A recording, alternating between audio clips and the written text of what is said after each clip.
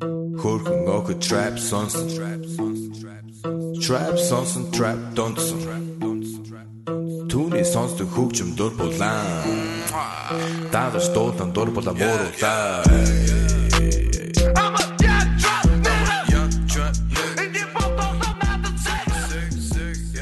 What's up, people? Welcome to a brand new MMA Roasted podcast. We got the originals are back, the OGs of the podcast. Mayhem Miller will be joining us. We also got Julian, Marquez, and the people from McDojoLife joining us. It's going to be a great show. I want to thank Speedweed. Listen, marijuana is legal in California. Don't leave your house right now. Don't go to just don't touch anything. All right, get it delivered right to you, especially during these times, okay? Make sure you wipe it down when it gets to your house. Wipe it down when you get to your house. Yes, yes. So Speedweed, follow them at Speedweed. Check out speedweed.com. Greg Wilson, how are you? How is it? I'm good. You look more showered now that you haven't left the house. I actually, well, because I knew we were doing this. Okay, you know, we were saying before we started the podcast, we were saying how, like, I magically somehow managed to wake up and still get nothing done. Yeah. It's amazing. With nowhere to be and nothing to do, I still get nothing accomplished. But knowing that I had this to do today, I actually got up and, you know, did a light workout before this and got a shower in. So to be honest, this is the most accomplished I've felt at noon this entire time. Wow. That's, well, you know, you look good, you look healthy, you look happy. Now, you were on a roll. People are always like, what happened to Greg Wilson? You guys haven't fallen out? The answer is absolutely not. You canceled 3 weeks in a row because you kept getting auditions. And then now you were probably the hottest your career has been right before this happened. It was going really good. And then but talk to us about some of that. What have you been doing? Well, you know, I mean, that's the thing. I mean, I had so many things going. I had just gone through a process where I was up for one pilot, but I was still under contract with another pilot. And then that pilot did not go forward with that network. And so then another network wanted to pick me up.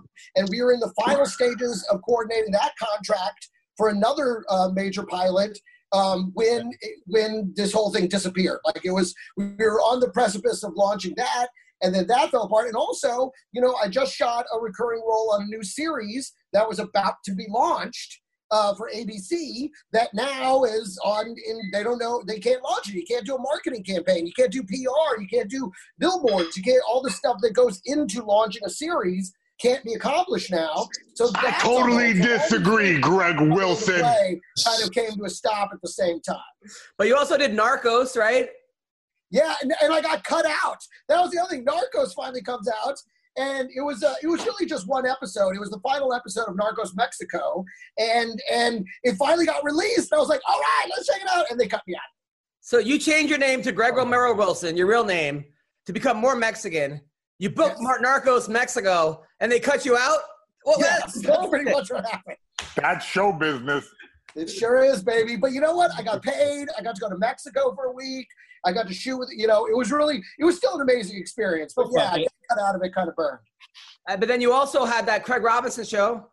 Yeah, it was called Ghosted. And, you know, that was the other thing. That was another great show that I wish we'd gotten a second season. But the president of the network got changed. And the new president came in and axed all the shows that he didn't, you know, that he didn't bring in and created all those sitcoms that they had that all fell apart. All those sitcoms wound up getting canceled. So, I mean, that was another job. The good news is that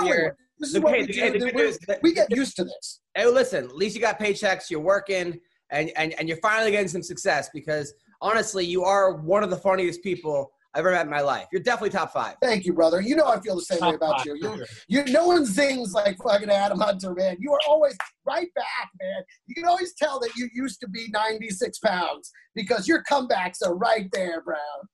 Thank you very much. And Mayhem, how are you, man? Why are you wearing sunglasses inside? Oh, my God, bro. I had the roughest night last night, bro. I got in a fight under the bridge.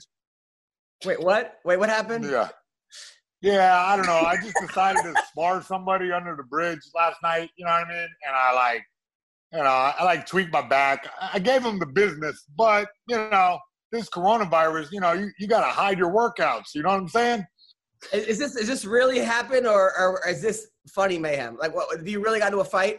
Bro, what is the difference between funny mayhem and fucking did that really happen? But like, I don't even know. A jail cell. Why were you under a bridge fighting? I just told you, man, because you got to hide your training from everybody thinks that you're going to infect them with the coronavirus. I went out in public yesterday and everybody was crossing the street when they saw me coming down. It was like I was a fucking pit bull. But that happens. Yeah, but I don't think that has anything to do with the coronavirus. Oh, okay. Yeah, that's true. I was wearing like seeing Jason Miller coming down the street. Well, I was like, you know what I mean? I don't know. I think this shaved head, and it was a bunch of Asians. You know what I mean? And I tried to talk to the black guy, and this black guy just fucking ducked out on me. He's fat. I was like, hey, cool, fat black guy, what's up? But, you know, I thought I was going to have like a JJ from Good Times kind of vibe with this dude. But instead, he just got scared and ran away. And then I remembered, oh, yeah, I got a shaved head. I'm wearing combat boots. You know, this dude thought he was about to hate crime. All right, so Asians are running from you during the coronavirus. That's I know. I'm like Godzilla. All right, so you went to work out. You went to work out under a bridge. Yeah, so I'm kind of tired. Sorry I'm late to the show. No, it's okay. Yeah, but like I have my student. Okay, I'm saying it all funny, but I thought it would be really cool and Kumite-like to do a training session underneath the bridge and like, you know, and like it just pour some heroin, do a workout. Sure. Nah, bro, come on. Well, I mean, maybe, but listen here. Even the heroin dealers are so scared of the coronavirus that they're like, you know, chewing newspaper and fucking hiding in their dens. You know what I'm saying? Okay. Hey, listen, I won't order cocaine because I'm like that would be the worst way to get coronavirus. Greg, we all know that you are made of 45% cocaine. Come on, yeah, bud. I know. You look like El Chapo. My reserves during these times of trouble. Yeah. Stop digging into the fucking cake mix, bud. Okay. We gotta slow this down, Mayhem. I really want to hear the story. So last night you were training someone underneath the bridge. Yeah. And what happened? Nothing. I was just making an excuse for being late. Oh, okay. I'm just sore as shit right now, bro. I'm sore as shit, to be honest. But what's crazy about you, Mayhem, is that your true stories are 100 times crazier than the lies. And the made-up story.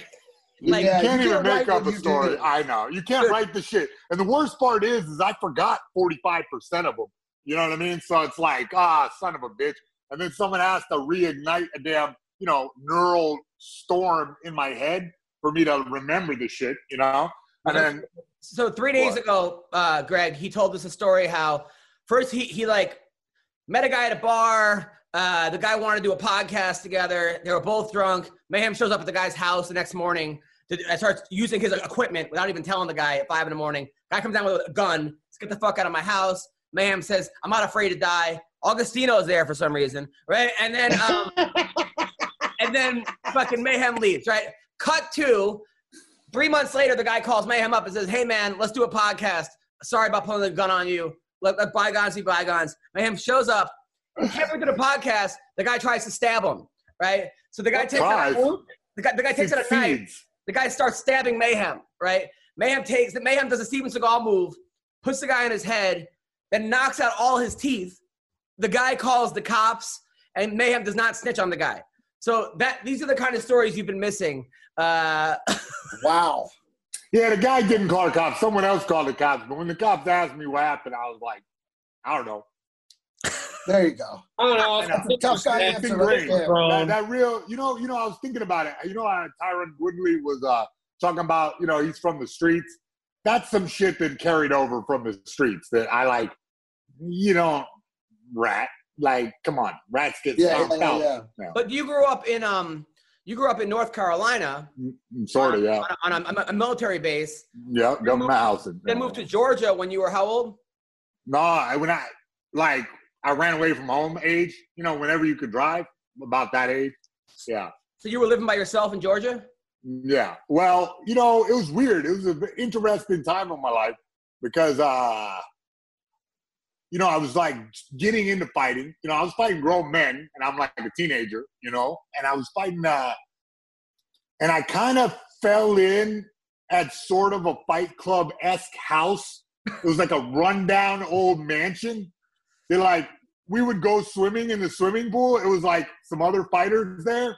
And we would like literally like put a boombox like by the pool that didn't have a fucking engine. You know what I mean? It didn't. So just like basically it was a pond, an urban pond. And we would just have the party out there. You know what I mean? I had like, one of my first, maybe my third threesome out by the pool out over You're there. what, 15 years old? 15, 16? Maybe 17, yeah, and it was just. What were the other dudes' names? Yeah, Tim and Eric. Nice, perfect. I'm glad you remember. Yeah. You always remember your third. You always You were living there. So, Mayhem, you were actually living there? Yeah. Well, here's the thing is that, all right, so I remember I mentioned a dude who's like 300 some odd pounds. He was like a big, he was actually a biker cop, and fucking Forrest Griffin knew who he was, Bull Shaw. Yeah, I did. Yeah. Okay, so Big Daddy Bull Shaw, he lived there on the top floor, right? Me and Morrison, this other fighter, we lived on the west wing, right? And we stayed there when they turned the water off, when they turned the power off. Yeah. We would take a bucket from the pool, you know what I mean? Take a bucket of water, and after you shit, you gotta, you know what I mean? Country boy will survive. And we stayed at that house training, and we would train in the yard. We stayed until the bulldozers showed up. Literally till the bulldozers showed up. So you didn't finish high school? Nah.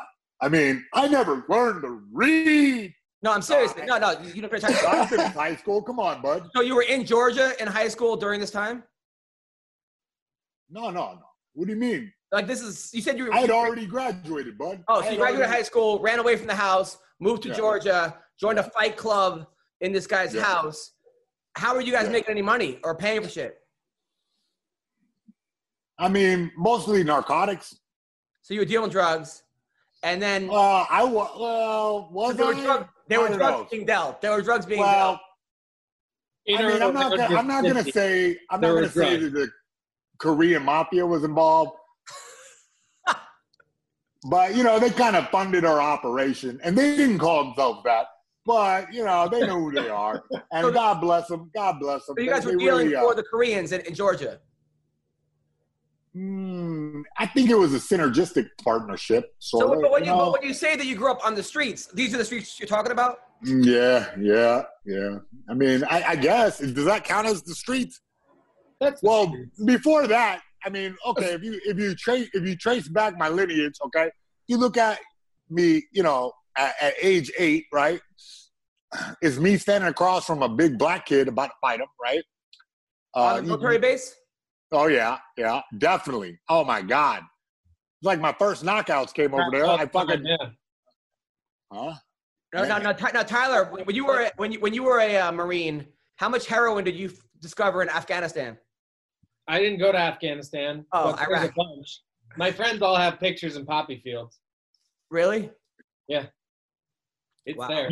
You tell me heroin was straight up like, it just comes out of a flower? I mean, they have to process it. Yeah, that's how it starts, yeah. Starts out of a poppy. And then, Greg, you grew up... Cocaine starts as a plant. It all starts as a plant. And, Greg, you were part of the theater club in El Paso. Yeah, that's right. Speech and drama. Yep, that's right. The hard life at speech and drama tournaments. Man, what a nerd. We love it. Hey, man, I'm so glad Listen, man, you say what you want. You may have been having threesomes in a swimming pool, but I was finger banging in a bathroom at a high school on the weekends, okay? So wait, you were finger banging the same goals. We were after the same things. You went one way, I went the other. I just had to do a performance first, and then it was finger bang time. Look, you know what? Those theater girls are not easy to get hook up. They're all fucking uppity, but when they like what you do, baby, it's especially because you would interact with girls from other schools. Hey, if you make them look good on that stage. So, Greg, do you think that was always been your motivation? Were women and cocaine? No, for real. Because I know for comedy, like I would never have had half the girls I've hooked up with if not for comedy. Yeah, people say, "Oh, absolutely." People absolutely. Like, Adam, should I become a comic? I'm like, listen, the first 10 years you will make nothing. But you will get paid in pussy, okay? Because you will get women that you've never, like, before the show, I would hit on a girl. She'd be like, pfft.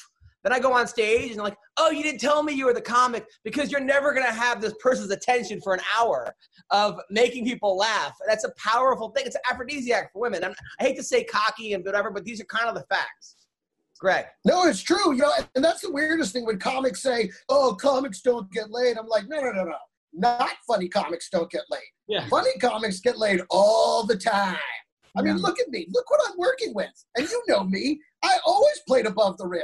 I would walk in with the girls. This is a true story. I walked in with this I used to date hot models in New York. And I walked into stand-up New York with this super hot model. And the comic on stage stopped doing his act and looked out and was like, Greg must have the best cocaine in New York, because every time I see him, he's with the hottest bitches in town.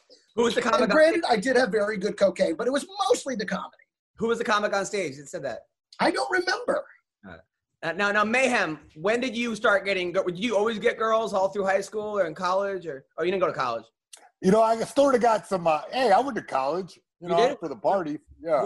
So he walked through it. He found the party. Bro, I was on the quad, slinging dick. Yeah, but I feel like having a personality, that comedy thing that you guys are talking about, having a personality go a far way. Because listen, man, I know I ain't the handsomest devil on earth, all right? Welcome to my club. But, yeah, like Greg, I can, spot a joke here from time to time. At least be likable. When did you decide intros? When did you come up with that thing? Because you obviously had the best intros in MMA. Man, here's why. I decided that when I was like a little kid, kind of. Like, I was like, man, do you see how the Undertaker walks out? Oh, my God, Hulk Hogan would just go. That sticks in your brain. You get like, I don't know, something about your neuroplasticity where you're like, your brain gets like hardwired to enjoy a certain thing and imagine yourself. And, when I was like, I'll tell the story another time, but I met Hulk Hogan. Huh? You can tell it right now. Fuck it. You know what? I remember, man. We went to go, my dad was in Iraq, part 1, right? And at the elementary school I went to, all right, on the base, they were like, in the after school program, I think. Yeah, it was. They were like, all right, we're going to meet Hulk Hogan today. And I'm like, what? Like, kablamo. It just exploded my little, mongoloid mind. And we went on this long bus trip, right? And I was like thinking about, man, what am I going to say? What am I going to say? What am I going to say? I was doing the cool kid thing, acting cool, sitting sideways in the bus seat, when you go over the fucking bumps, you jump real high. I was doing that maneuver, right? But I was acting cool, but inside my mind, I was like, what am I going to ask Hulk Hogan, man? I got so much to ask him. How did he slam Andre the Giant above his head? Oh my God. How does he get this big? Like, I want to be tough like him. I want to be strong like Hulk Hogan. And I was just building it up, man. We got there. Hulk Hogan has left. He went to the next venue. Oh. So what happened? The daycare instructor must be the equivalent of the modern day MMA fanboys. He got all the kids back on the bus, and we chased Hulk Hogan down to the Air Force base. Okay, it was like 15, 20 miles. This adult made sure that us kids got to, go all the way to the Air Force base, and we get there. Now I'm built up, bro. I'm like, what am I gonna ask Hulk Hogan? Okay, because I'm only gonna have a second to meet him. So what should I ask? Okay, so I ran down the list in my head, supplements, what type of, what's his favorite technique? Yeah, well, but I was only 8. Come on, bud. Like, right. I was ready. When I was 8, I was ready. I think the next year in school, I found out what blowjob meant. Before that, I thought it was like, you like spit on the dick, which is kind of right by today's definition. The girl spit. Kind of starts that way. Yeah. But anyway, man, I was thinking for hours, like, as long as it's taken to tell this story about what I was going to ask him. And, man, we get into the auditorium. This is just big rotunda, man. Like, the Air Force got better shit than the Army, I think. I don't know. Maybe I could be wrong. For sure. But, yeah, but we went up. Oh, okay. Thanks for the confirmation. But this fucking awesome, like, concert hall, and there's Hulk Hogan, like, that big because he's so far away. I'm so excited. Stood in line for, like, another hour or two. And, man, I got up in front of him. He was larger than life. And I shook his hands, and I asked the only question that I could think because his hands were so calloused and rough and, like, slimy. Right. That I just asked him, why do you have banana hands? What did he say? What did he say? He said, all right, brother. Yeah, good. And slapped me on the back. Get the fuck out of here. I totally understand. It was worse than the time that I fucking asked Mark Coleman what I should do for training, and he told me, keep going to practice, kid. Get the fuck out of here. Wait, but my question was, when you come up with those intros, you told this 20-minute story, and then you asked about banana hands. So Hulk Hogan was the guy that inspired your intro. Well, yeah, definitely, because that larger-than-life type thing, and, and I never figured to be Hulk Hogan. I didn't want to. As I got older, I was like, I want to be Jason Miller. Right. And then later, when Baroni called me Mayhem, I was like, I want to be Mayhem Miller. And then I was like, what would Mayhem Miller do? Would he dance to the ring? Fuck yeah, because I was already doing it anyway. I was like, you know what? Oh, and now we have a budget? What would Mayhem Miller do? Oh, would he get 16 schoolgirls to dance with him? Definitely, okay? So I just kept doing it. You make these little micro decisions in your head. But did you realize the first time how much crazier the fans went when you did it? Yeah. Well, I always knew from the early days, right, that when I was walking out there, I was bursting with, enthusiasm. And what I noticed was that when I would, like, dance around and, like, act crazy, even in these, like, bumfuck, small-ass, ghetto-ass, the ring breaks kind of fights, that the crowd would get behind me or get against me, which sometimes that helped motivate me even more. That's even better. Yes. In Hawaii, in the early days in Hawaii, like when I was fighting there, I was the bad guy. And I fucking was the bad guy. I would make fun of Hawaiian people, like, for what reason? I don't know. I would just make fun of how they talk. I would, like, talk shit to their grandma. It's just you got to be the bad guy sometimes. But then as the time went on and I showcased my martial arts in, like, a likable way, and then I fell in love with the land, I, like, flipped it. And I was like, you know what? I love these guys. I love this island. I love these people. I hope I can fight for them. And I had a whole era of my career where, because Hawaii was the hot shit during the dark ages where we weren't on TV. Fighting wasn't on pay-per-view. And, the promoter there, TJ Thompson, paid me well, treated me well. And I had a, really good experience I love over there. Hawaiians are like, they treat you like family. They're the most. Not at first. Not when you're fucking calling them, coconuts and, All right. So Mayhem, Greg, Tyler, our guest right here is the guy from McDojoLife. He's got a huge fan base on Instagram and YouTube. McDojoLife, we got that guy. He's making tell me nothing, bro. He's making a documentary on fake dojos, right? On people that are frauds. On has he seen the one at your house? Yeah, pretty much. So talk to me. First of all, I don't even know your name. I just know you as McDojoLife. Oh, yeah, man. It's Rob. Rob, so talk to me about what you're doing. So basically, like, I've been running McDojoLife for like 8 years now. And I call out fakes, frauds, and phonies in the martial arts. Con men, guys who are pedophiles, guys who, like, lie about the belt rank, fight record, stuff like that. And, like, over the last 8 years, I have not run out of content. I post one thing every day, no matter what, for the last 8 years, and I haven't run out.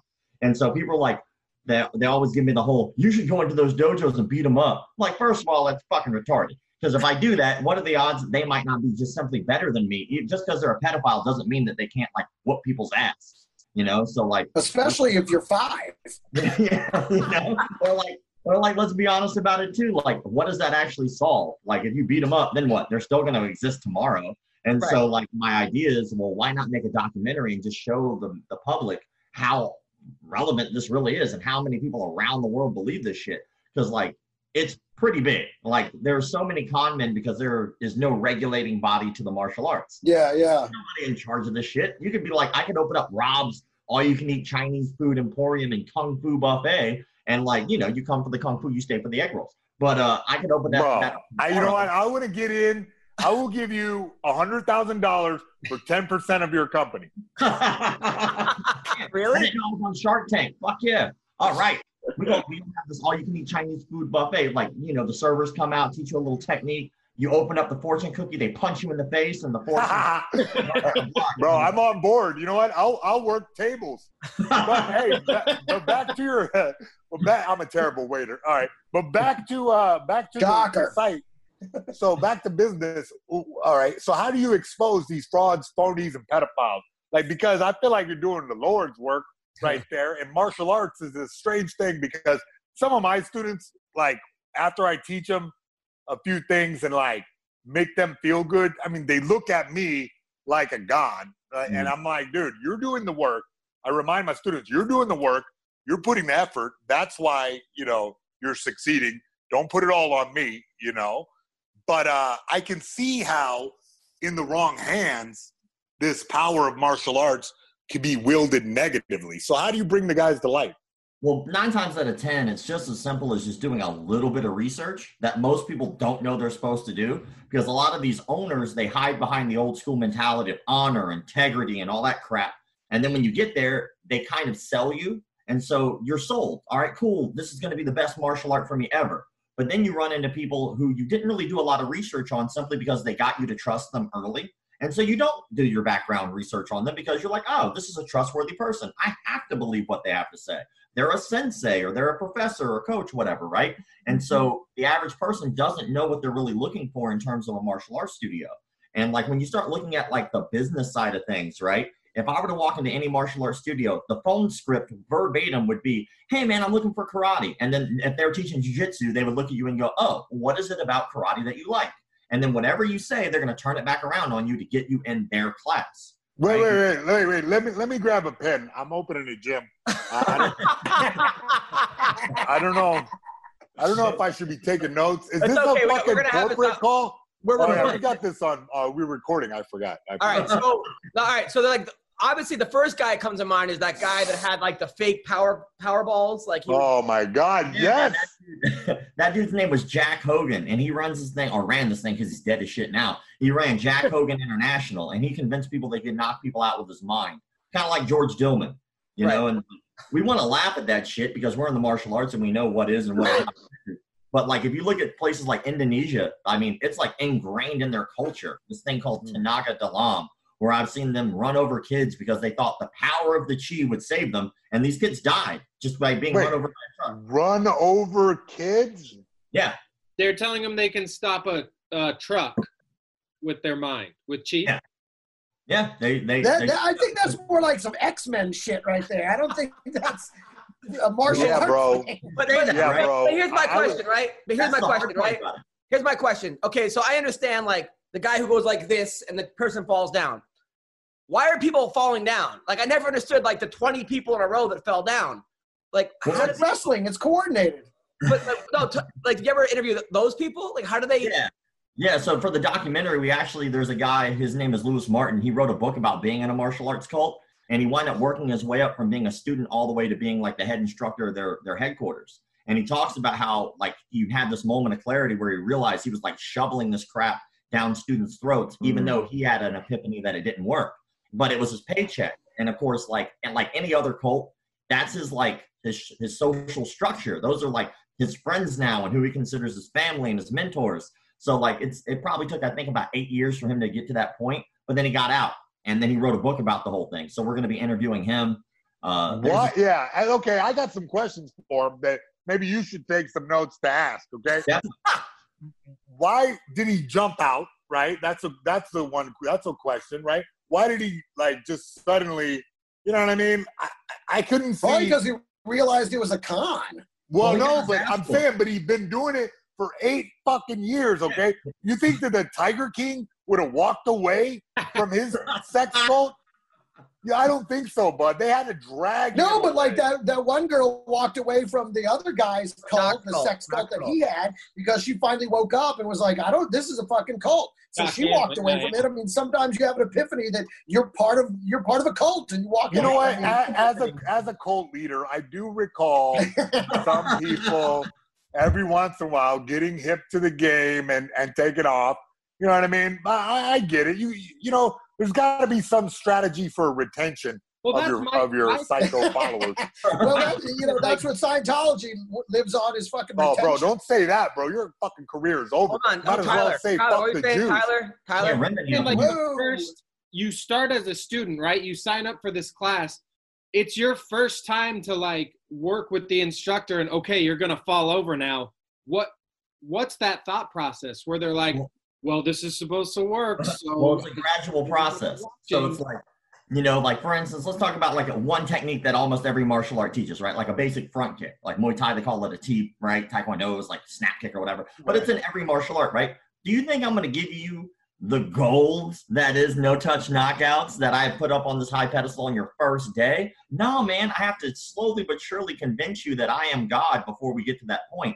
And then once I do that, then it's so much easier for me to convince you of pretty much anything because I've built the structure around you. Like what I've seen, like in his book, he talks about like why he left. And he said basically he left because there was an instructor that used to be with him that left the school. Yeah, exactly. And I'll tell you what that's called. It's called fucking hypnosis. Yeah. Like when you watch these people, and I think the stand-up comedians here on the block will vouch for this. That when you get a room full of people and you're talking in this rhythm, and then suddenly everything makes sense, people are hypnotized. I've seen it where nobody cut me off on MMA Roasted. Adam didn't cut me off. Greg Wilson didn't cut me off. You know why? Tyler stayed silent. You know why? Because we're afraid. Oh my God! See, he's the #1 student. You got your blue belt in hypnosis today. Thanks, Tyler. Rob. That's the thing, though. Like, I grew up in a lot of those churches where the preachers would say they could commit miracles and they would get everybody all in. Like you said, it is hypnosis. They get everybody all chanting and doing the same thing, and then they would do very similar to the Powerball move. Only it would be the Holy Spirit, and they'd be like, "Yeah," and people would, I feel the spirit. Voluntarily part of the theatrics. And in their minds, they thought it was real. Because let me tell you, Greg, that shit is fun, bro. I went to a church a while ago, and they said talking. Yeah, Pentecostal churches do that all the time. Yeah, but Mayhem, you were making a fire extinguisher, though. Yeah, and it was a blast. Hey, you don't know how to have fun, my friend. You're right. Yeah, you have. I've laughed more hanging out with you than I have in a long time. Rob, so let's talk about somebody recently who people are kind of saying might be a fraud. Diego Sanchez's coach. You're talking about Fabia. I already know you're going to say Fabia. Joshua Fabia. Talk to you about this guy. So he has a video on his personal page before he made it private. And the video was 8 minutes long, and it was entitled, "The Most Interesting Man You've Never Met." And he hired someone to narrate this video. It's still on there if you can find it. He hired somebody to narrate how great he was in the third person. And so it's the greatest thing ever. It's like Joshua Fabia walks into a room and everyone lights up. And it's shit like that for like 8 minutes, right? Oh my God. Hey, wait. Before you go on, Greg, Adam, will you guys please write me a legendary fucking thing? And you can include the church incident. You could include, you know what I mean? Any story I told, and you can embellish it as much as you want. But I want Greg and Adam to write my most interesting man you never met video. Please, guys. I'll pay. Oh, this is going to be delicious. Yeah, I know. Oh my God, yes. I trust you, brother. All right. I'm sorry, Rob. Go on with your analysis of No, shit, fuck that. Fuck what I have to say. I want to hear this. No, Rob. You're the expert at bullshitsu, so let's fucking get down to business because this fucking thing with Diego really stresses me out. You know what I mean? He's a strong fighter, strong-minded, and to see him kind of be hypnotized feels kind of weird. Well, what really sucks is like he started writing about like suicide on his Instagram stories and stuff because everybody's like attacking his instructor, cult leader guy, right? And so I left the shit alone. If you notice, I haven't posted anything about it. Right? And I leave that shit alone because once somebody starts talking about suicide, like I'm out. Like, dude, I'll leave that shit alone. Like, let him have his space. And he's paid his fucking dues, right? Like, he's paid his dues. I'm amazed the motherfucker's still fighting, to be honest, but he's still guy. But how does a guy like this convince a guy like Diego Sanchez, who's trained with the best people in the world and has been one of the best fighters in the world, to drop everything he knows and trust him?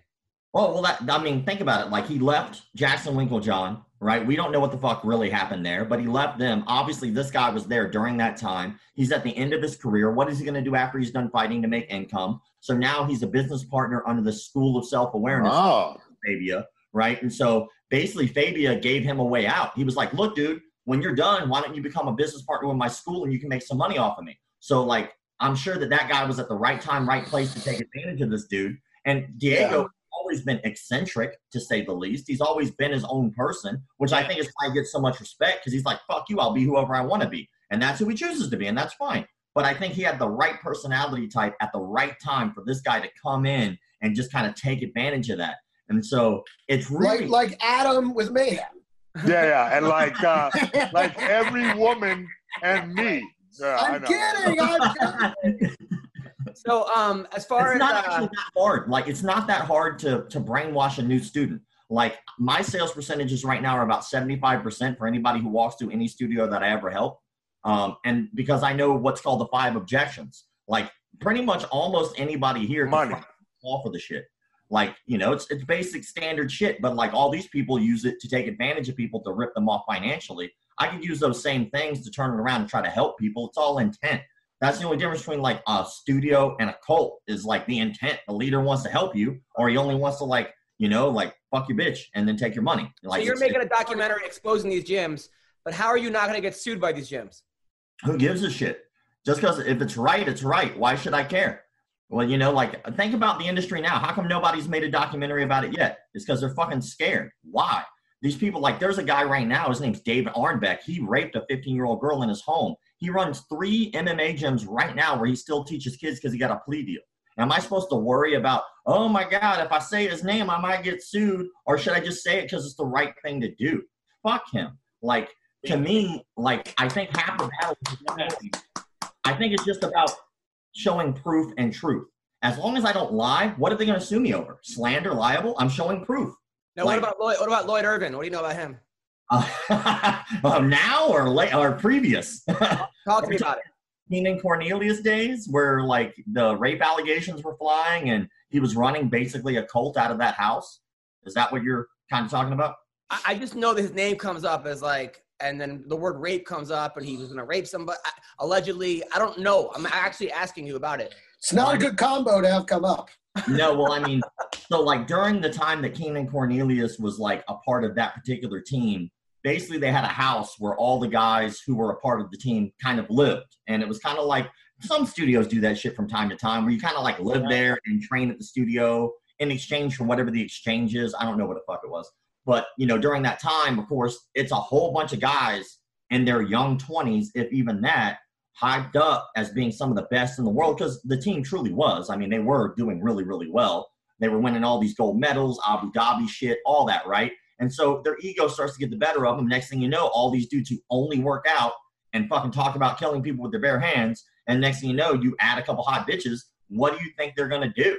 They're going to do gangster shit because they were raised to be gangsters. And so, of course, like, you know, I think that most people are in their right mind would not go rape a woman. But apparently that was something that had come up during some type of a party that they had. I can't sit in there and speak because like I was there, because I wasn't. But I can tell you that there were allegations of that. And I can tell you that Keenan Cornelius' father, who was Tom Callos, who was a really famous martial artist who's been around for a really long time, wound up getting a message, I think, if I remember correctly, in the middle of the night from Keenan. And Keenan was like, dude, I'm out. Like, I can't be here anymore. And Tom Callos went and picked him up and took him out. And I guess during that time, there was a lot of red flags as to that being a cult, the way that they were treated, the way that they were taught to be. I mean, that shit happens all the time, though, to be honest. Think about how many martial arts studios have instructors who don't get paid and still have to pay their dues. Like, that's bullshit to me. You basically have a slave and who you've convinced to not pay you and to pay them. You know, I'm going to work for you and pay you full price. I can't wait. Oh, okay. You know, about journey. this type. Exactly. Yeah. Like, cause I done that, you know what I mean? Coach for free and like, you know, been part of the team. And, you know, I don't even think I ever paid my dues, but still, you know, you know, like it's for fighters like me, I've done it too, where it's like, yeah, I'll teach classes in exchange for not having to pay dues. Yeah, because you understand it. You understand it that when you're training martial arts, okay, it's something that you don't do just for the money. It's too fucking hard for the shitty money that you get at the beginning of it. You know what I mean? And when I was telling the story earlier, when I was living at the fight house and having threesomes with fat chicks at the damn pool, okay, I was fighting for like $100, $500, like, you know, and I was at the gym like all day anyway. So fuck it. Here's a mop. Go mop the mat. You know, here's the thing. And in order to succeed in martial arts, you need this singular focus. And there's no way for that many people working like an army to not be a little bit of a cult, a little bit of a clique where the outsiders are the enemy, because they are like that's you know, they are. Think about how long, like there was a gym down the street from Jacare's when I was a kid called Obaki. They were the enemy. Why? I don't fucking know. I don't even know these guys, but they do a different style than we do. So therefore, our cult is like over here, and there. But then once the gym went down the drain, we absorbed some of the fighters from that gym and became brothers with them. So there has to be some type of like cult mentality for everybody to progress quicker, to everybody to be quicker. And these scumbags, fucking rapists, are like, they're just taking advantage sullying martial arts, with this fucking objection. You know, Like earlier you talked about you know, honor and bullshit. Nah, bro, that's a serious thing. You know, the code of Bushido. I think every gym should live by the code of Bushido. Well, I think my problem with it is that I think that when you're actually doing it and following it, like you know, the talk, it's different than hiding behind it. And I think that's what a lot of these con artists do is while they're taking advantage of people, the reason you can't question them is because that's not respectful or that's not honorable. I don't think that stuff's bullshit by all means. I think that it's important. Okay. But I will definitely say that I think that there are definitely gyms out there, and that's how they kind of work that brainwash. No, it happens at comedy clubs. We see with bookers that take advantage of female comics. It's anytime there's a power structure. So when is this documentary coming out? Well, the coronavirus like shut down almost all the goddamn gyms in the United States. So, no, just throw a chi energy ball at the coronavirus. It'll fucking work. Trust me. Listen, Asian's been coughing in my mouth all day. How many gyms do you plan on exposing in your documentary? Well, as of right now, we have 7 on the books that have agreed to be filmed. And so we're coming at it from the middle ground. Like exposing is kind of like whether or not you think they did something wrong. So like, right, you're kind of letting them expose themselves. Kind of, yeah, because like we're not going in there just to fight them. Like, but if somebody says they can knock someone out their mind, right? I will be the first to volunteer. Like, please do that to me. And if they're like, oh, well, you have to be aggressive to do this. I can be aggressive. Let's do that. Oh, well, you raised your big toe and your tongue's in the wrong place in your mouth. All right, well, fuck it. I'll put it where it needs to be. Prove it, right? And then, like, there's a guy who was on Amazing Randy's show back in the day. You know James Randi, right? He did this thing where it was like, if you can prove that you have these psychic abilities, he'd pay you out like $100,000, some shit, right? And so there's this martial arts cult leader. His name was James Heydrich. And so James Heydrich convinced people he could move pages of a book with his mind. And he had like thousands of students for like years, right? That he really thought he could do this shit because he was like such a good magician and con man. Well, he winds up molesting like 5 kids, right? He gets busted for that and he runs. He's on the run from the law. What does he do? He winds up booking himself on Sally Jesse Raphael while on the run from the law, does the show. As soon as he's off the show, he gets arrested, right? And they put him in a mental institution only an hour away from our production studio. And so we're going to go interview him because he actually openly admits to being a con and a fraud. So we're going to find out and pick his brain. How did you do it? Like, how did you convince all of these people? And he admits to not knowing any martial arts, even though he taught them martial arts. He admitted to not them. But I want to know why. How did you do it? How did you get it done? And so we can have a deep look at this like cult-like behavior and really break it down and hopefully help some people who might be interested in the martial arts or might be in a cult now to get out or never join in the first place and do something legitimate. But Rob, how far are you going to go? Like, for example, I took a class one time. I was in Canada, and this girl teaching boxing had no business teaching boxing. She was like, her hands were down, and she's like, okay, are we going to expose those people because you're going to get someone killed if they act, or are you just going to stick with like the bigger the pedophiles and the bigger frauds? Well, half of that's budget, to be honest. I mean, shit, how many can we afford to do? But as of right now, like the goal is to talk about like how easy it is to manipulate people into joining martial arts and let people know there is no regulating body. I mean, shit, to be an electrician, right? You get certified. To be a fucking plumber, you have to be certified. To be a martial artist, all I have to do is say, I'm a martial artist and open a door. That's it. Yeah, well, I mean, that's true. But if anybody would do some bare bones research, they could you can figure out what the good schools are, but you just got to do some research. You're right. I think it's like he says, most people don't do the research. They just see the sign and they see the belts and a couple Chinese letters and they're like, oh, this is martial arts. I'm going to sign up. I mean, I think that also it has a lot to do with people and what they're looking for. Because in martial arts, we don't really cold call people.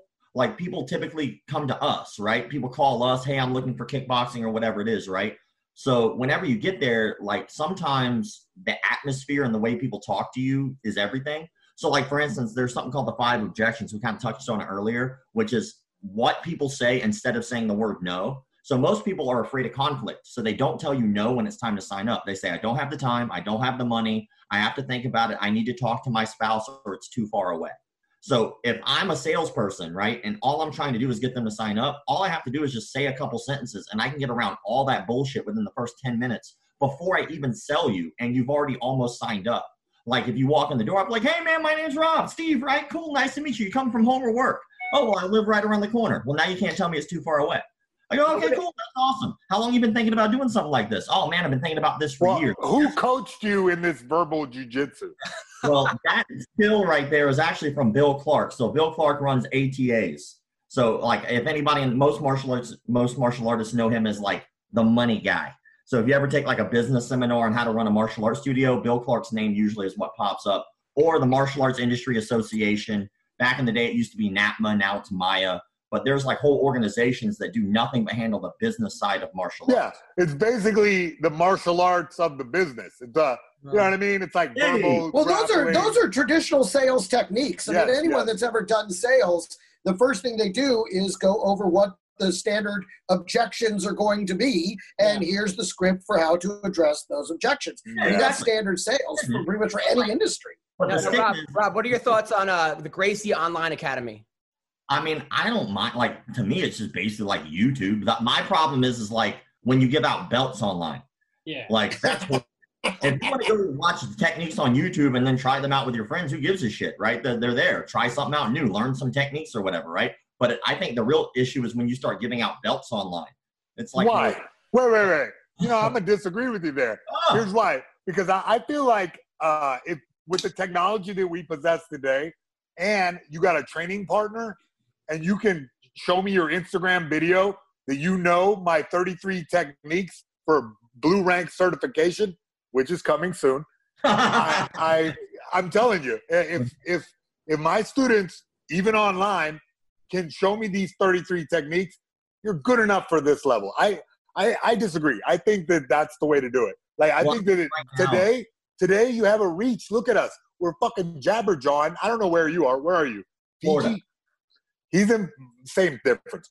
He's in Florida.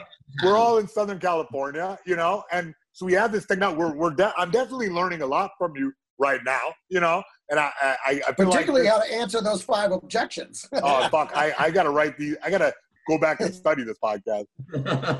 Yeah. But so, like, I mean, the thing is, too, is like, who the fuck am I? I'm just some guy online, right? Like, I basically make a living now just, like, calling out people who were like basically ripping people off and robbing them, right? But like, at the end of the day, people can do whatever it is that they want to do. I think half the battle is labeling things correctly.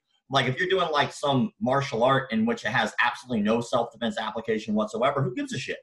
You know, who cares? But if you're doing it and you're labeling it the wrong way, well, that's dangerous. So in your opinion, like Coach Edmond, right, with Ronda Rousey. Head movement. No, away from the punches. Oh, fuck. No.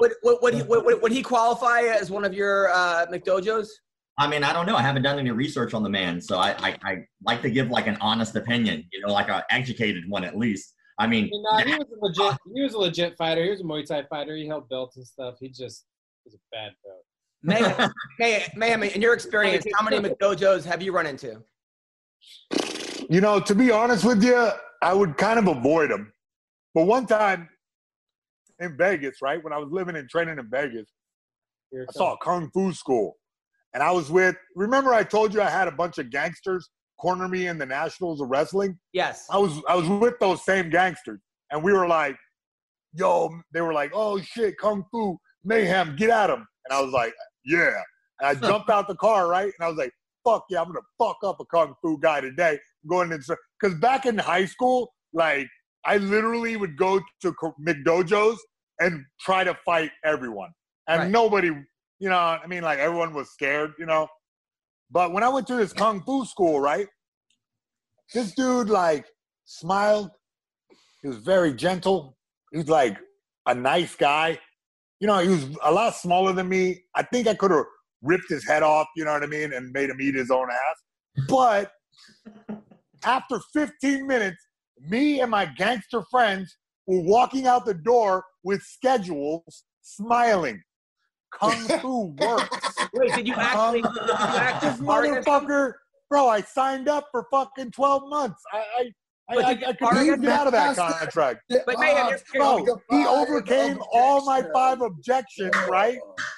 And then he snapped me down to a front headlock and took my credit card out of my pocket.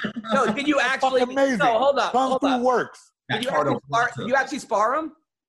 No, motherfucker. No. He convinced me that he was fucking awesome, and I love that guy, and I hope he's succeeding today.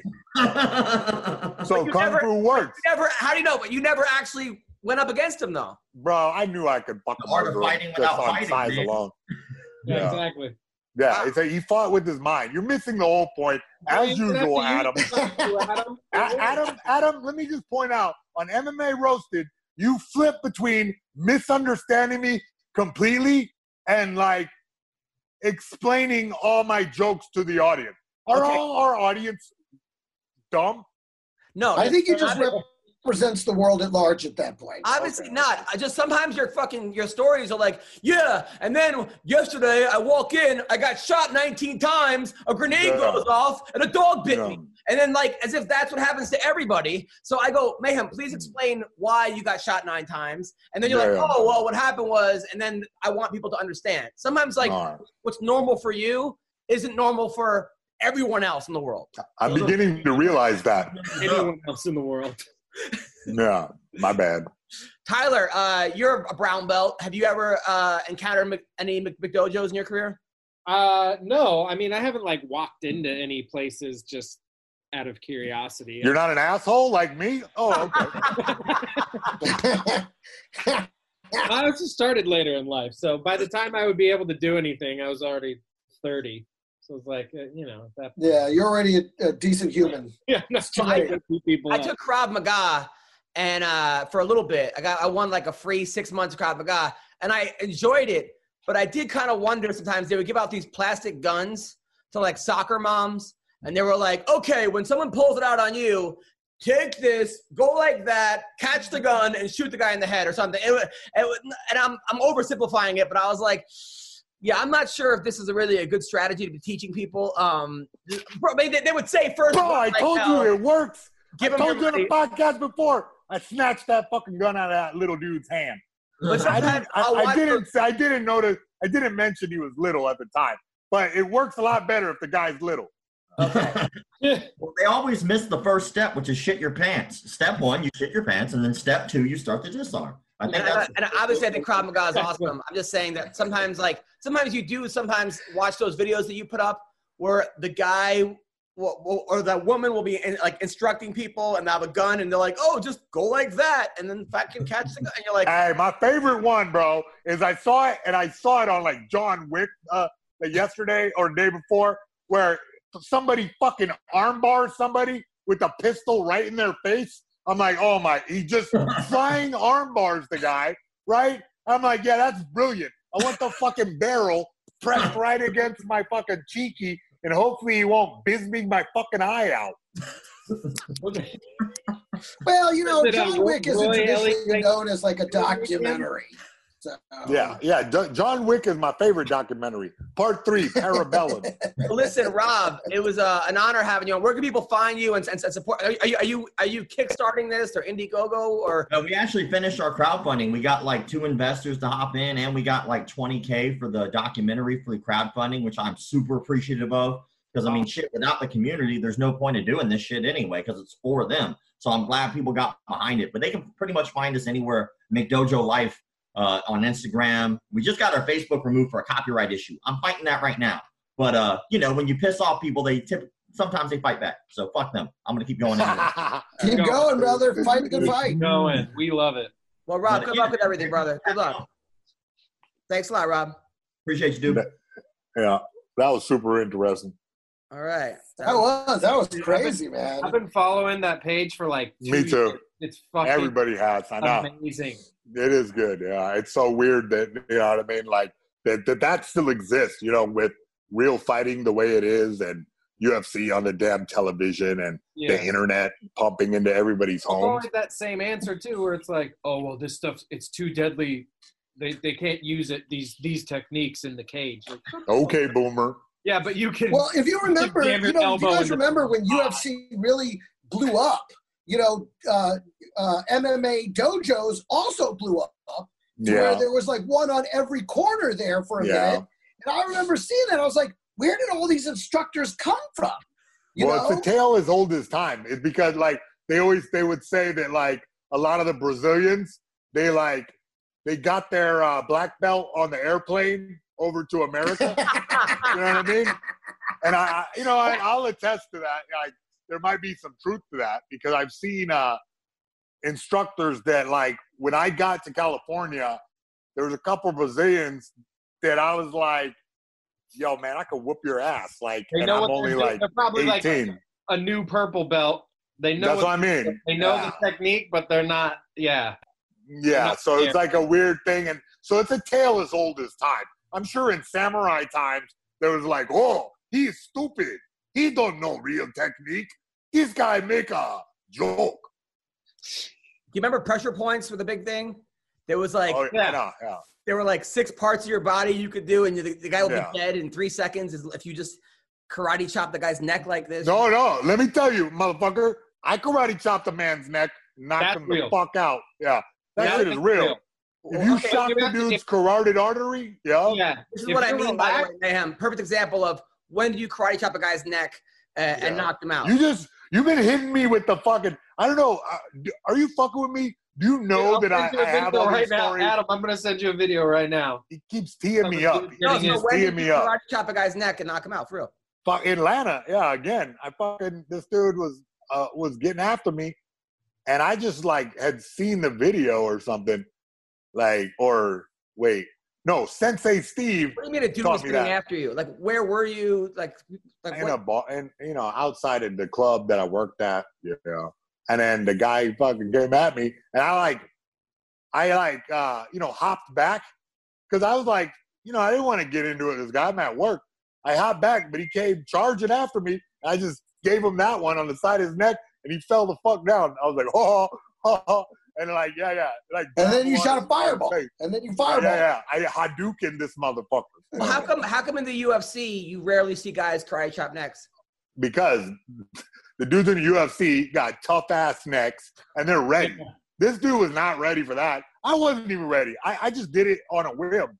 You know what I mean? So if you have your neck tight, in MMA, the new rules, like you can't. But I mean, you could try, right? Strike to the throat, exactly. Yeah. But like at the same time, like if you're in a good stance and you got good technique, your fucking jaw is down and it's part of your neck. You know what I mean? Like it's part. Yeah, it's only like gonna a work muscle. if your neck's like relaxed. You can't. If you're like hanging out, just if you're hanging out like this, yo man, punch me in the fucking neck, bro. Yeah. Well, didn't Askren get knocked out? It was like to his neck, right? That fly. Kinda, yeah. I remember that. You're right. You're right. Yeah. I mean, but that's also a fucking knee coming. Well, think about the force. Yeah, think about the force of that knee, right? And think about how I saw it explained on like sports science or something one time. The way concussion worked, you know, is that you whip your brain so fast that in the there's a fluid. I almost had the name. I'll do some research and get back. But cerebrospinal fluid. Cerebrospinal fluid, your fucking brain jiggles around and touches the side of your skull, and it's too much. And so you get knocked out. You know what I mean? I think it's a different situation when you're talking karate chop to the neck. Karate chop to the neck, I think, works because, and I'm not sure. Yeah, you hit a nerve pressure point. You also hit the carotid artery, which disrupts the blood flow to your brain, which probably, you know, and I'm theorizing here. It probably tells your brain to go, oh fuck this, like I gotta turn off to conserve energy so I don't die. You know, and I think the reason you don't see it in the UFC, first of all, them gloves way too big. You can't get that sharp part. Secondly, the athletes are super conditioned. Their necks are tough as fuck. Yeah. And maybe when the guy's real tired, maybe you could use that technique. But again, those gloves don't let you really get that ridge hand in there. And the reality is a ridge hand is definitely a good attack. I mean, I feel like I feel like McGregor's going to do that next. McGregor, exactly. He's like, Tyler, in the Marines, what kind of stuff do they teach you guys? I mean, they teach. I just sent you a video of a Marine neck chopping another Marine. Bro, I've seen it. Yeah, I've seen that dude. one. It's legit. That's when we go over. Most of the stuff is like what you would get in your first 6 months at like an MMA gym. You're learning armbar from the guard, triangle from the guard, one sweep, one mount escape, jab, cross, hook, uppercut, round kick, teep, and like hammer fists. Did you ever use it in battle? Did you ever use any of these in battle? No. Oh, listen. I use your far. But basically, they teach you like the basics of like how to get your ass kicked. So if you don't train past what they teach you, like we had kids get in a fight in boot camp, and this dude, they call it the basic warrior stance, which is fighting like a fighting stance, boxing stance. It's called the basic warrior stance in the Marines. And this kid legit goes into it and screams Marine Corps, and he's just like squared up. Can tell he's never thrown a punch in his life, but he's ready to fight because he learned some fucking McMap and he's ready to go. And he got knocked the fuck out. Ooh. It's hilarious. Ooh, at least he didn't yell "Thug Life." Were you that kid or no? No, I was not that kid. That kid was something Thompson. Now, what did you do? He was wicked. So he was already when that happened, were you guys laughing or were you guys like, oh yeah, we were all gathered around laughing. It was hilarious. We had some that's the business. We had some good ones. I'll never forget that day. I got knocked clean out. Yeah. Greg, have you ever got knocked out before in your life? You know, I've never been knocked out. You know, I haven't. I've been in a few fights, but most of them when I was a kid. Oh. And can I tell you this? This is a true story. When you're a kid and you watch movies, everybody one punch and they're out cold, right? One punch and they just go to sleep and the hero never has to worry about them again. So the first fight I got into, I thought that's all I had to do. And this kid came up behind me, but I managed to get him in a headlock, and I was just swinging up into his face. And every punch, I was like, when's he going to go to sleep? He wouldn't go to sleep. And finally, my hand got tired of hitting him. Jean-Claude Van Damme's a fucking liar, man. Liar. But honestly, though, Van Damme is those movies are the best. I could watch Bloodsport any day of the week. Bro, we all love it. Everybody loves Bloodsport. If you don't, you're not an American. And Out for Justice, I think Out for Justice is my favorite Seagal movie. Out for Justice was unbelievable. Pretty good one. You know, I don't know. I think that Bloodsport just kind of takes the top spot. And for me, Mortal Kombat is kind of next, right? Like, it was cheesy and shitty, but at the time, it just made me feel like fucking powerful, bro. I was just like, you know what I mean? Get over here! You know, like, no, for me, it's Karate Kid 1. Karate Kid, the first one, that will always be the Rocky karate movies. How do you think Steven Seagal would have done in UFC 1? Like, in shape, Steven Seagal. For real. UFC 1? Yeah. Might have won a fight. He might have beat the Taekwondo dude that kicked the fat guy's teeth out. Yeah, I give him high marks over Emmanuel Yarborough. I think that it's a good match. It's a good matchup for him. And you know what? Fuck it. Second round, I think that, Steven Seagal best Taylor Tooley. I think that Taylor Tooley goes down. The Hawaiian art of bone breaking is definitely not something for Aikido. Okay, Aikido pisses on bone breaking. Shout out to my Aloha Warriors. So no offense. Also, the guy that the Jewish guy that Mark Coleman used to beat up all the time. They got one guy from Israel that was like, his name was like Noel, like Rosenberg or something. What's that guy's name? You know what I'm talking about? The one guy that had the worst draw. It was like him versus Mark Coleman, and then somebody else. It was like Chaim something. I forgot the guy's name, but I was like, Krav Maga guy. Well, yeah, it was a Krav Maga guy. He kept getting the shit beaten out of him every time, but he had heart. The guy had heart, but just wasn't the right fit for him. Yeah, I don't remember his name. Sorry, but you don't talk about that, right? If we would, but isn't most of the Krav Maga stuff considered illegal strikes anyway? Like eye gouging, not back then, kicking in the nuts and shit like that. Yeah, but not back then. One, you could pull hair and kick him in the nuts. Oh, well, there you go. Yeah, that's how Royce beat Chemo. Just grabbed his fucking hair and held on. Oh, that's right. That's right.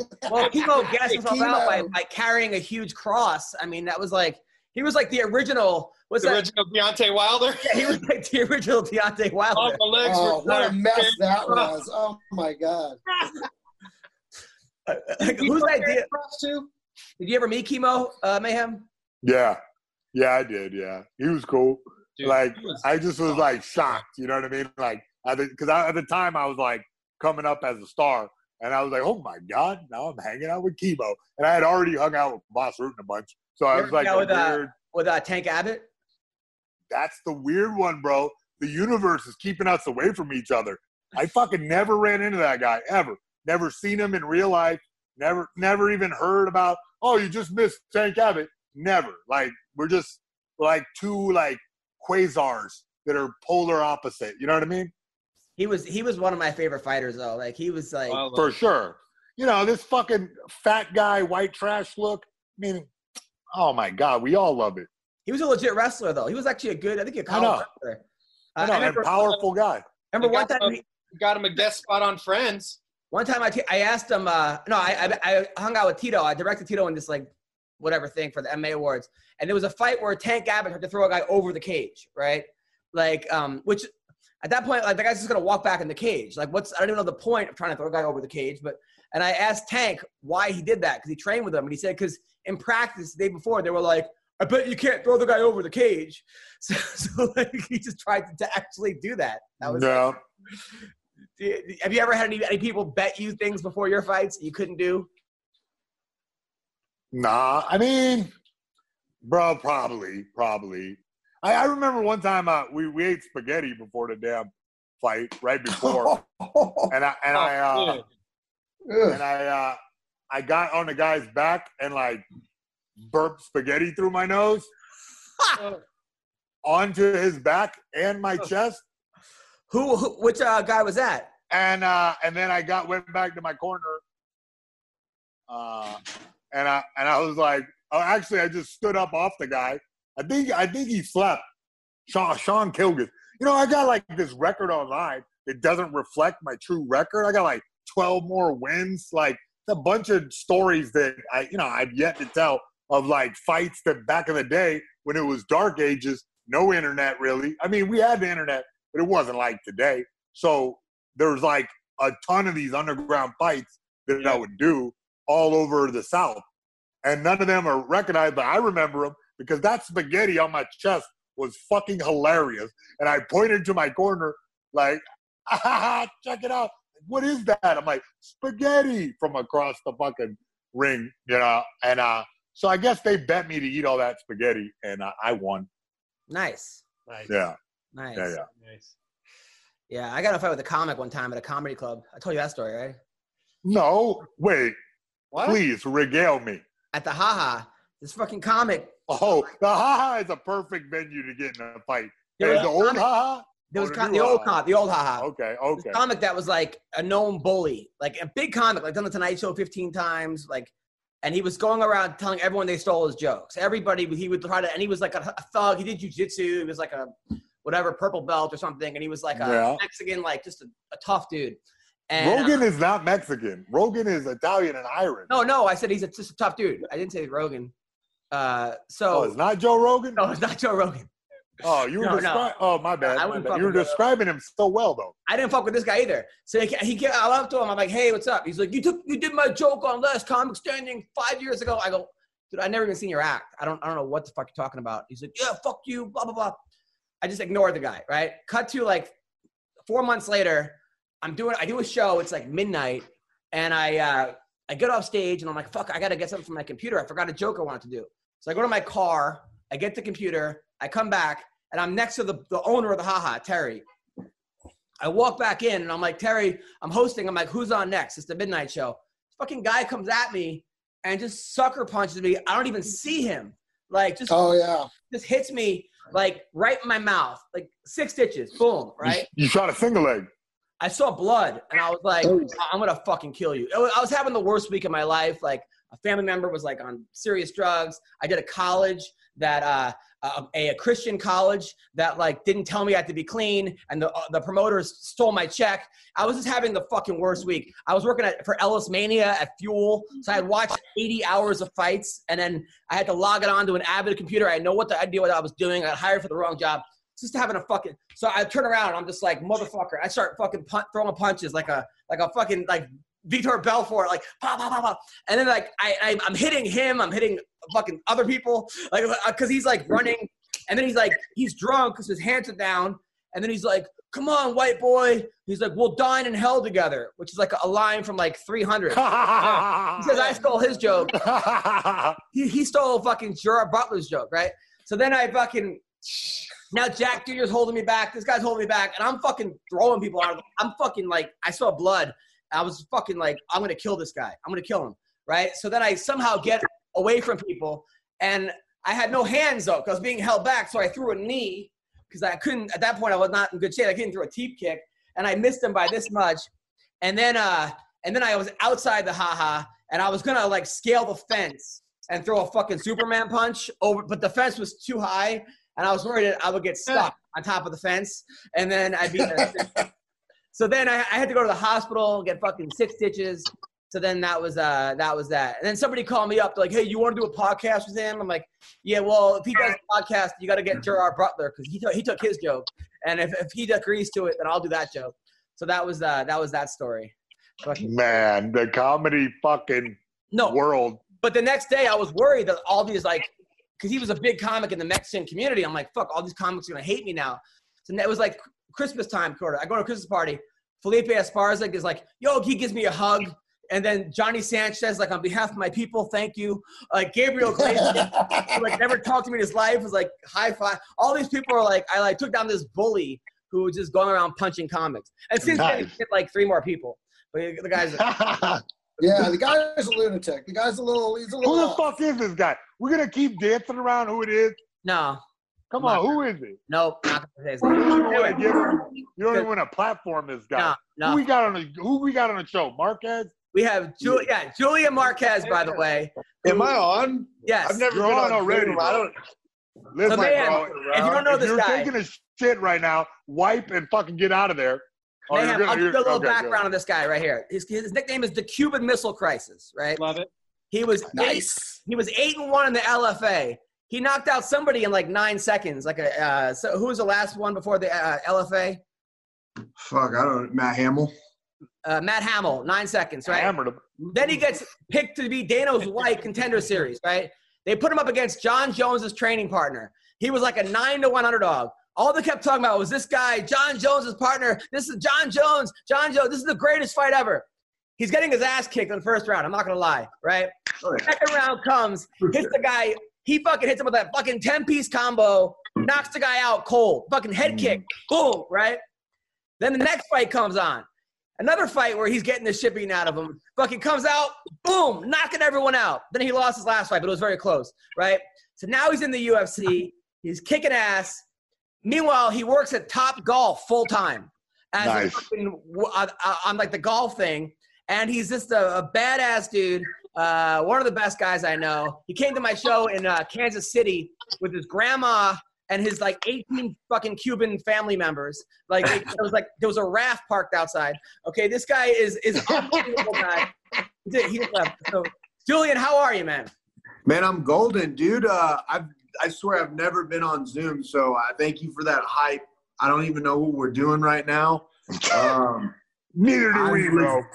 Dude, it's just like, I just saw like videos all over the internet of like people like in class on Zoom, and some like funny ones where like a kid was actually like naked, didn't think his mic was on or his video camera was on. Yeah, I saw that. Or the girl taking a shit by accident, like during her conference meeting. Yeah. This is perfect, man. I'm just didn't want to be that person. It's okay. How are you doing though, man? How's are you able to train? Because you moved to Vegas, you were at Extreme Couture, you're there now, you're kicking some ass. But what's going on with you right now during this whole quarantine?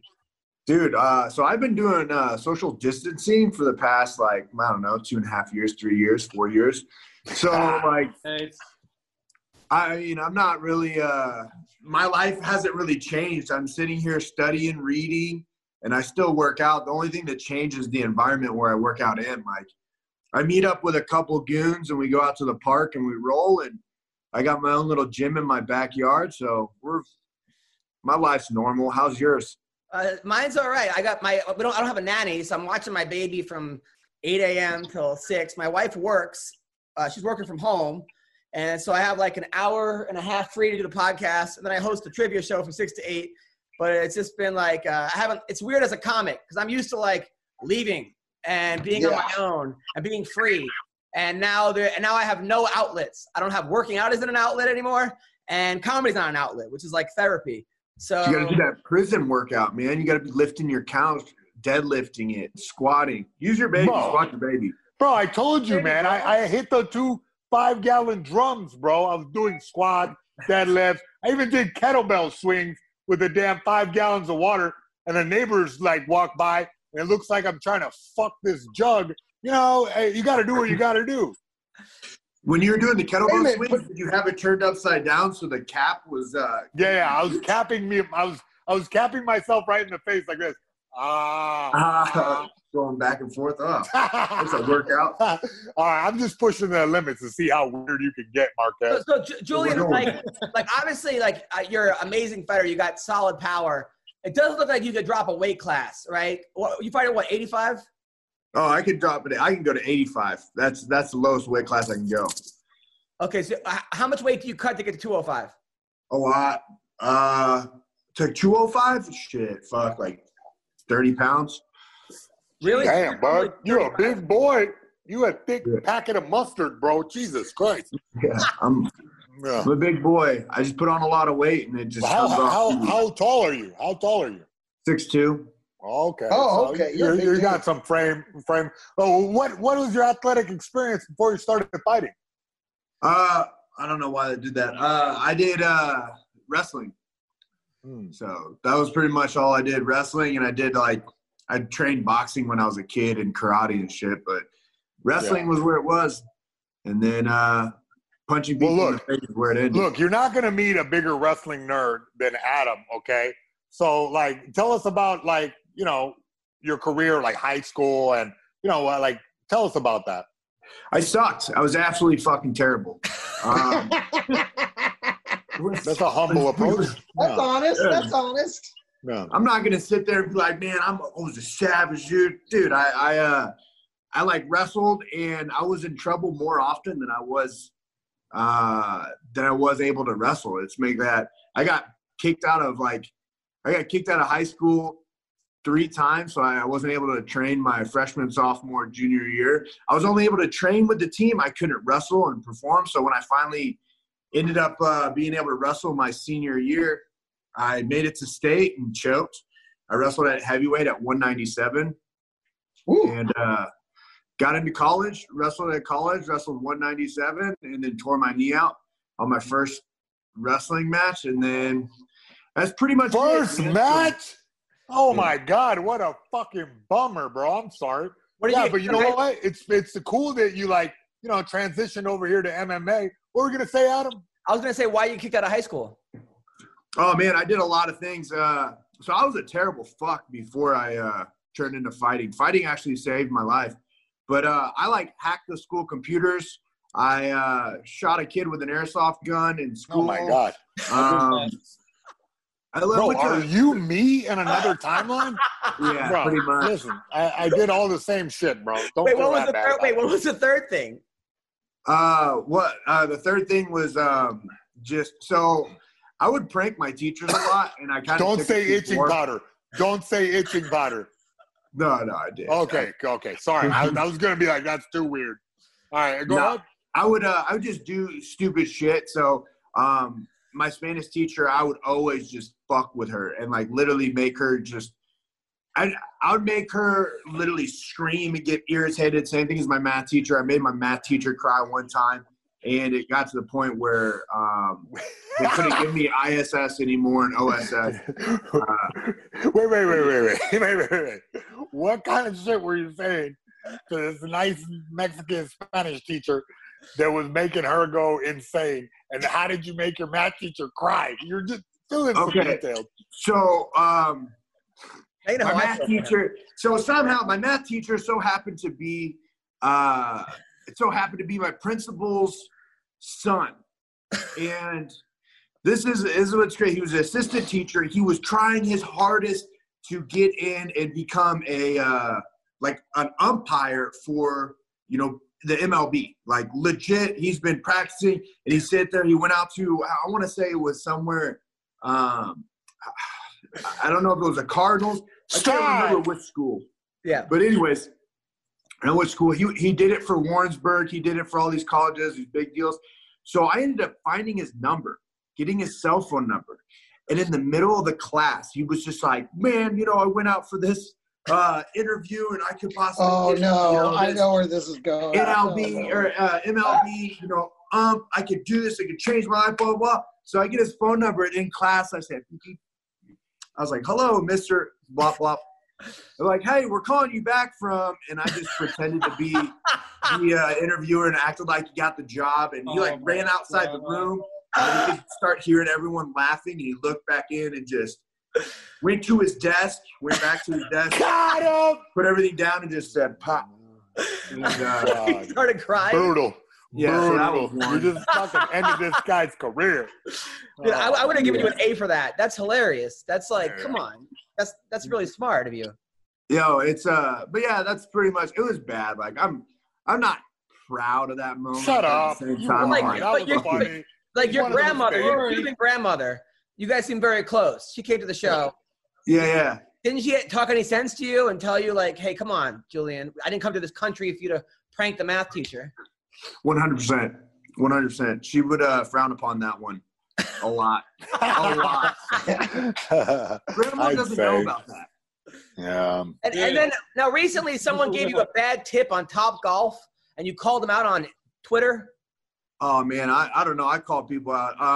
I've had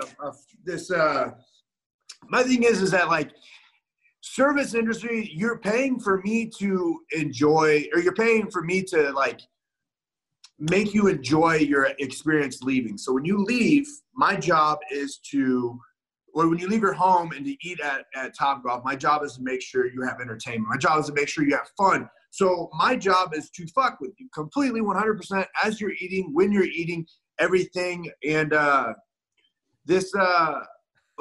lady, I've had many situations, and a lady the one that I think you're talking about was a lady was you're 30 years old and you're a server. Yeah, it's you're 30 years old and you're a server. You should get a real job. I was like, well, man, you're 40 years old and you're fat. You should lose some weight. And literally I would walk off. And these are the type of reactions that I have to these people. But when it comes to tip, fired. oh, I don't care. I love it. I'm saying, how does Top Golf not like? How did these people not come back to Top Golf and they're like, look, Julian, you can't control him? Because it's almost like one of those incidences. It's one of those incidences that like I'm a really fucking amazing server. I don't mean to toot my own horn, but I'm fucking awesome.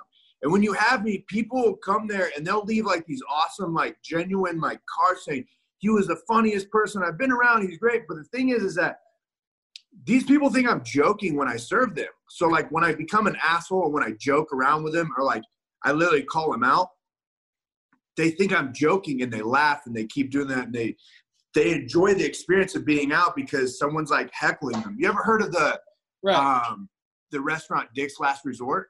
Yeah. Oh yeah. Yeah. So I pretty much that's how I treat people and they love it, especially at Top Golf. Now it's very, very select few, you know, like if it's just two people and you're, you know, I can tell like your vibe, I can see how it is going. I could go there. Or if you're just a complete dick, then I'll rock it out. But like if you're a family, I'm not going to go down that path. I'll be. Well, how do you feel about Kung Fu and Chinese food?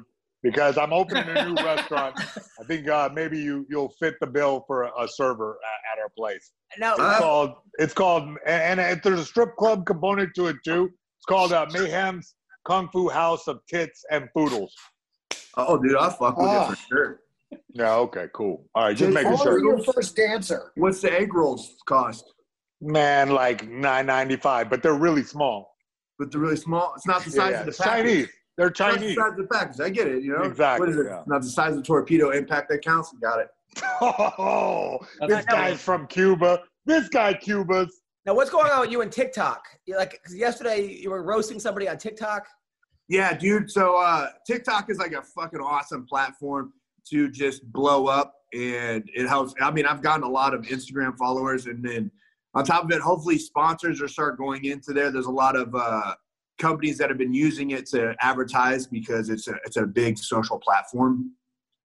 But yeah, some dude is like made a call out, and he's like, "Oh, I bet you can't roast me." And I was like, "You're probably right, but I know a guy." And he was kind of shocked. I posted that video, and he was very shocked. I didn't hold back. I did. I said exactly what you said. I just said it slow. And he was like, All right. "Ooh." Wait, where can we check that out? What's your TikTok name? My TikTok name is J Marquez MMA 185. Now, how are the women in Vegas right now for you? Because you're a fighter. You're in Vegas. There's probably hot chicks at Top Golf. Are you taking any advantage of this? Can I plead the fifth? Yeah. Nice. Yeah. Well done. That's this whole podcast. Yeah. Perfect Now, answer. when's your next? Do you have a fight scheduled? No, man. I just got cleared in January. I got cleared January 15th to actually return back to the octagon.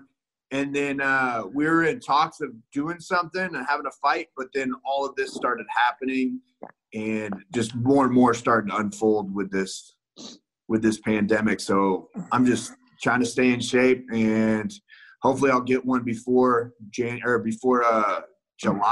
maybe after July, but I don't know, man. Who do you want to fight? There's this kid named Junyun Park. He's a Korean kid. He's really good. There's Brandon Allen. But on all honesty, like, I just want to return back to the octagon. It's been, it would be 2 years in July, and fuck, man. Yeah. 2 years is a long ass time, especially having to go deal with these people at Top Golf. Like the job, but hey, man, I'm really I spent a good portion of my life training for this, and I'm finally there, and I have to put it on hold because of my arm. Yeah, it's just not fun. It's not fun tasting success and then just getting it ripped from you. Now, as far as you're at Extreme Couture? I train all over the 10th Planet in Las Vegas. I train at Syndicate. I train at Extreme Couture. I train at the UFCPI. I don't have one gym. I just train with the people because, in all honesty, Vegas is it's really weird. Like, everybody has their own little training sessions. Even though they're part of teams, there's different cliques. So I just go whenever the day's the best at that gym with the people around my weight. So, Greg, any questions for the great Julian Marquez? Yeah, I mean, now when it comes to cocaine in Las Vegas, is it cleaner in Vegas? Can you still do the coke? Because I'm afraid of the Los Angeles cocaine. It's different, man. You know, again, like they said, I don't like cocaine. I just like the smell of it. But it's USADA friendly for sure. I mean, that's right. 3 days. And you're done. Oh, look at that womb broom you got going on right there, man. How's that feeling right there on that upper lip? This guy? The what? Both of you guys got the womb brooms going. I see There it. you go.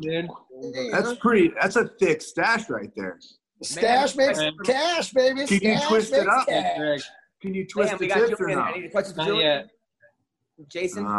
Well, look, how are you dealing with this layoff? Because I got to be honest, right now, you look homeless and, unkempt. You look like a caveman, like just a Cuban caveman. I'll just be honest with you.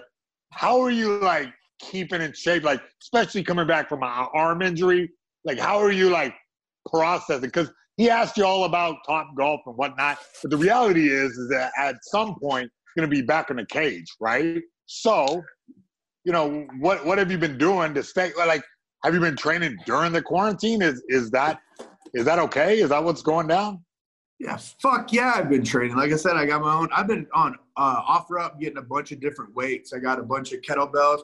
I got a row machine, a bunch of endurance things for just at home. I've been putting on a lot of miles, just road work and running. And I'll meet up with Filthy Tom Lawler and Corey Hendricks. We'll meet up at the park, and we'll drill like Dutch-style drills with striking. And on top of it, we'll do jiu-jitsu in the grass in the park because we don't give a fuck. We're trying to get our workout in as we can. So the difference between me and majority of the population is that when we're done with this quarantine, I'm going to be ready, and they're going to be, 60, 30, 80 days behind, or whatever number we figure out when we're done with this quarantine. Nice. Any questions for the great Julian Marquez? Fuck. All right. Thanks, Tyler. Appreciate it. Way to go. Fucking nailed it, bro. Just holding up your end of the podcast. What are all the strippers and hookers in Vegas doing during this time? They're like comedians. They don't have a stage. We're online telling our jokes online and shit like that. What the fuck are they doing? Are they just walking down the streets in their tiny little outfits and with nowhere to go? Or what are they? I mean, they made a thing called OfferUp. And not OfferUp, it's fans only. They're all on fans only. I thought you were like, they're offering up that pussy. My bad. That's what I was thinking too. I was like, free ride. I saw they were driving them around. They had like one of the ad trucks with a clear cutout window, and they're on the pole driving down the strip. Dope. Waving like the Santa Claus in the mall. Yeah, Exactly. This is the future. I love it is. I want to go back.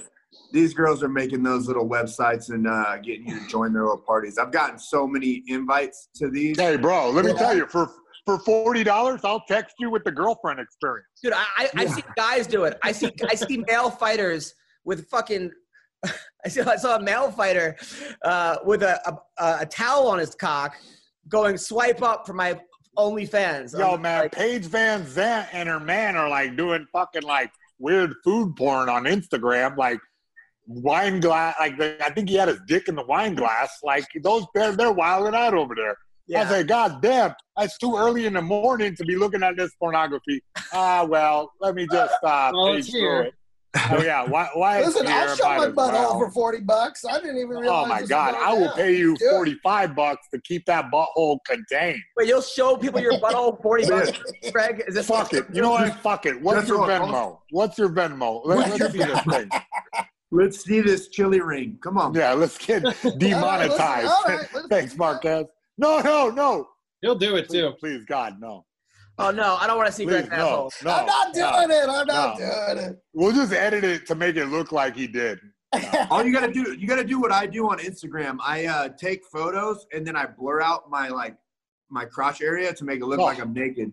So everyone, even MMA Junkie shared my post to say like top 5 fighter you want to be with during the apocalypse, and they had me there and with all my naked photos. I think you should just cover it up with a Tootsie Roll.